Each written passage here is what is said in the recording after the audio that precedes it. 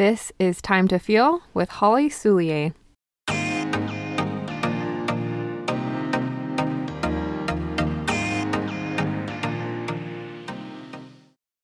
So I recently got a question from a listener.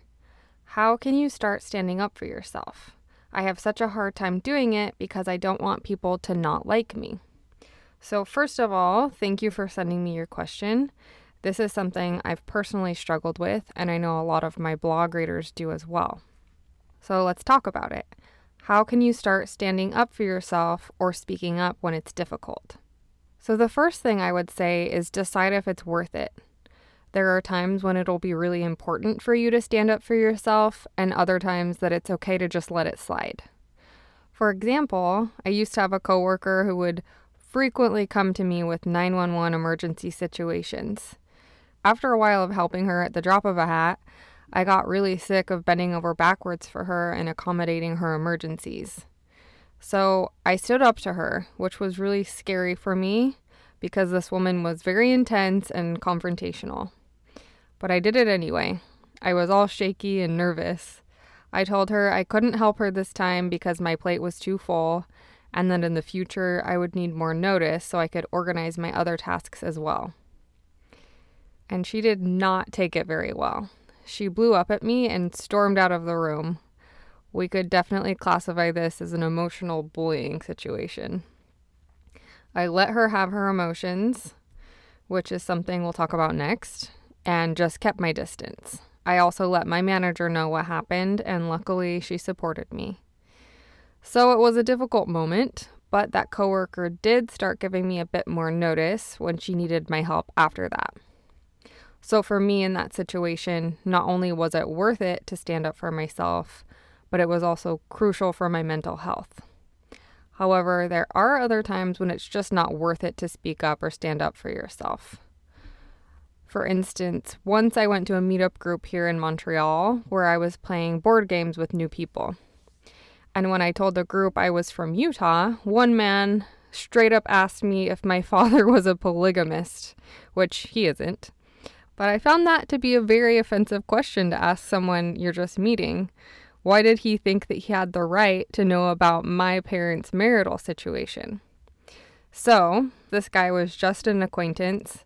I didn't have anything invested in that relationship. It's a low-value relationship for me. He didn't affect my day-to-day life, and I would probably never see him again. So it's not a relationship that I wanted to invest much energy into. So I just told him I don't really want to talk about that, and I moved on. However, I could have gone into the history of Utah, how the state was built by Mormon polygamists, but now modern Mormons no longer practice polygamy. But I didn't because it just wasn't worth it to me. And for those moments when you decide you don't need to speak up, don't shame or judge yourself for it.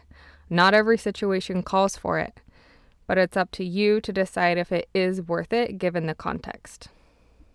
My next tip is that you need to allow people to have their emotions when you stand up for yourself. You never know how they'll react. They might react way better or way worse than you expect. But whatever the outcome, remember that you can't control how other people think or feel. In the example with my coworker, I could have done emotional caretaking and tried to take responsibility for her emotional reaction. I could have apologized for upsetting her, or I could have backtracked with what I said and offered to do her last-minute project out of guilt, which is what my natural instinct was trying to tell me to do. But I stayed firm even though it was difficult. I'm not saying that you need to be a jerk and speak recklessly without caring how you might affect other people. I am saying that when you decide to speak up, you cannot control how the other person responds. So no matter how they react, just remind yourself that they're allowed to their emotions and reactions. My next tip is that you have to give yourself grace with how your words come out. When you're not used to standing up for yourself, you might just blurt out the words or say things in an awkward way, but you have to forgive yourself for it. Once I hired a contractor for some work, and I noticed she was spending her time on things that just weren't a priority for me. So I decided to tell her that I would rather that she focus on these other things. And since I felt so uncomfortable about speaking up, I said it in the strangest way. I don't remember my exact words, but I do remember that my wording was far from perfect. It was all okay in the end, though. So if you start standing up for yourself and happen to put your foot in your mouth, forgive yourself for it. It's totally okay. It takes practice, but you'll get better at it. My last tip is to always back yourself up. The listener who sent this question in said she doesn't want people to not like her. And I really get that and struggled with that myself. So you'll probably get mixed reactions when you stand up for yourself. Some people might get turned off from it, and yes, it's possible that they won't like you for it. But some people might actually respect you for it. For me, I know that I respect people when they speak up or disagree when everyone else in the room thinks something different than them. It takes courage. It's not easy to do. Standing up for yourself specifically to family is hard. Standing up to people close to you is hard. There's just no getting around that. But when I look back to when it was most difficult to stand up for myself and I did it anyway, those moments were really pivotal in my personal growth. It's a rite of passage to stand up for yourself. You gain so much self-respect and confidence when you start showing up for yourself in those difficult moments. And to me, that feels way better than having everyone like you because it helps you like yourself. And liking yourself is such a beautiful feeling. The more you like who you are, you slowly stop needing every single person in the world to like you. And also, standing up for yourself helps you clarify who's there to support you and who isn't. It's a win all around. So, let's recap. When you want to speak up and start standing up for yourself, you first need to decide if it's worth it or not given the specific situation.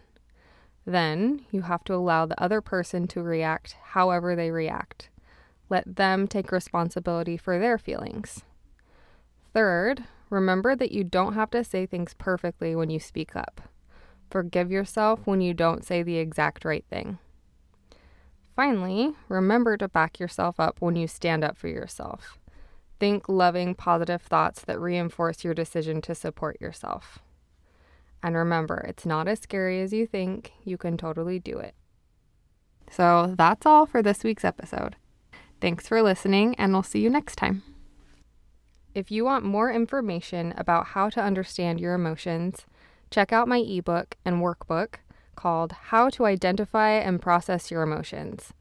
Podcast listeners can get 10% off the regular price for the month of June with code PODCAST10. That's PODCAST10.